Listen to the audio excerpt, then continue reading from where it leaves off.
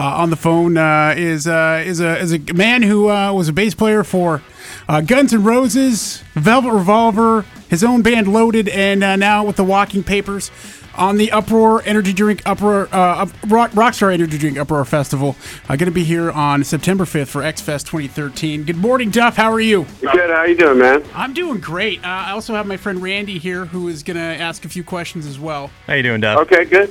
Hey, Randy. How are you? Good, man. Good. So, Duff, playing in a new band, Walking Papers, and just kicked off the Uproar Festival not that long ago. How's it going so far? Man, it's going really good. Started in Pennsylvania like last Thursday.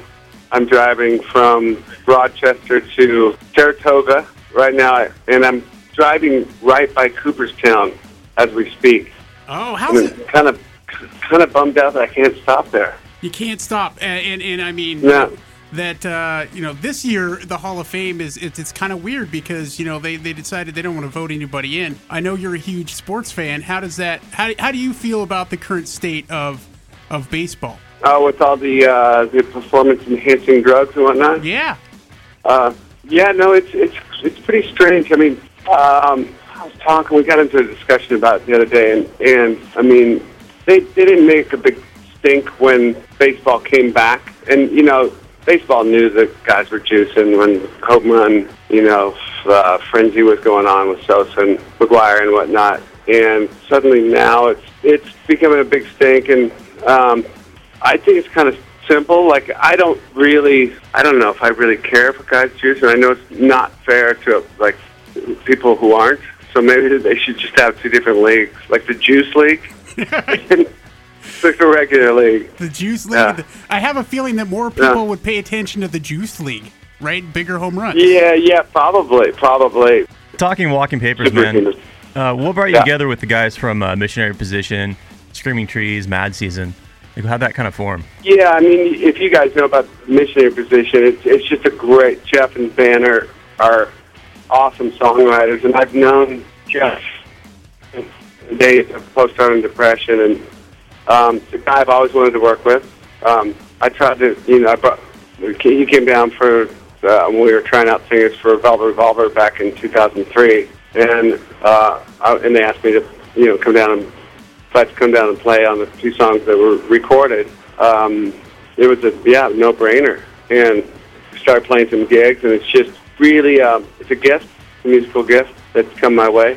And it's awesome. The album, it's really groovy. It's like groovy rock. Would that be a good way to describe it? Yeah, people have asked me, you always get asked to describe your music, and it's an impossible thing to do, especially if you're in the band. We were played in Dublin, Ireland, like a couple months ago, and after we got done, some Irish guy, he goes, I love the band, man, it's the Dirty Blues.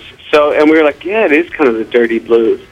But it's also very sort of hip and current and all those things. And it's really, again, it's a gift right now.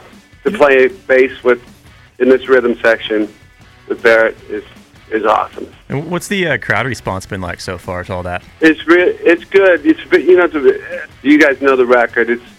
It's musical and live. The band is more, I guess, in your face, so live is where you want to see this band, and so the record came out last week. We'll get like 2,000 people or so when we play. We're headlining the second stage, so at about 5:30 or 5:40 we go on, and there's enough people there that it's beyond hand clapping. It's a mini roar, and it's been great.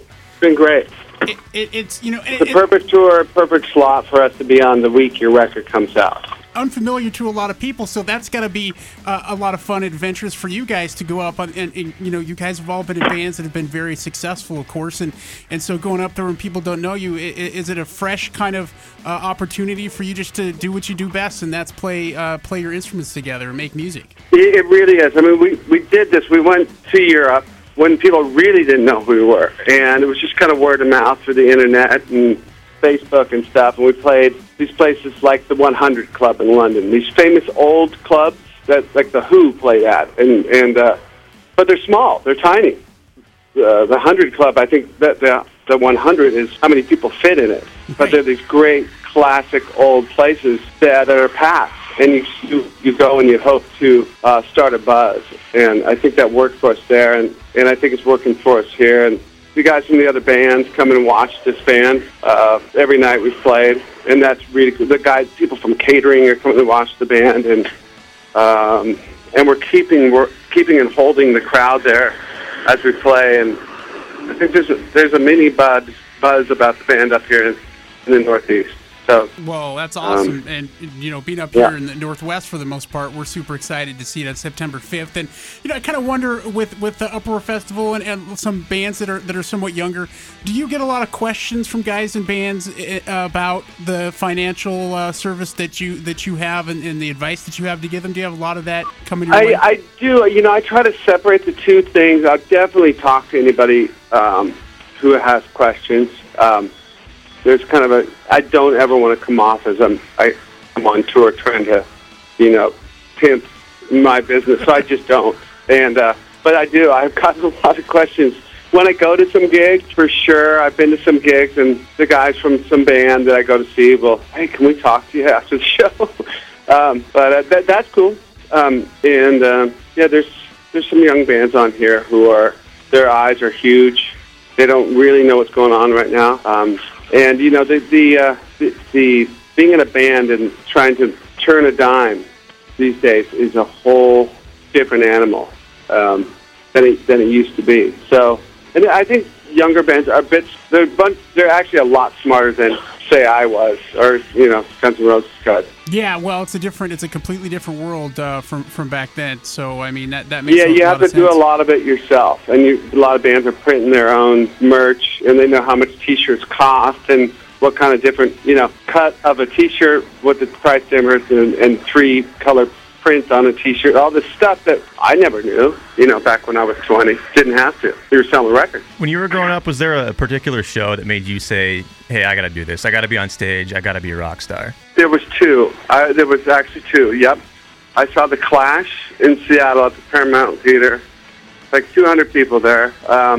Their first tour of the States. And just the way that they were a people's band, and it was so good, and it was so sort of pure. That was that show, and then I saw Iggy later that same year, or the beginning of 1980. So, I was like 15 years old. I was playing at that point. Didn't know what I was really doing, but I saw those 2 shows, and I really knew that's what I wanted to do. That's awesome, and now you're inspiring a whole new generation of guys and ladies who want to go out and be musicians. Yeah, a lot of ladies out there doing it well, too. There are. All right, Dove, hey, appreciate you spending some time with us, and Walking Papers, the album is great. Looking forward to seeing you here in Boise September 5th. Okay, thanks, guys.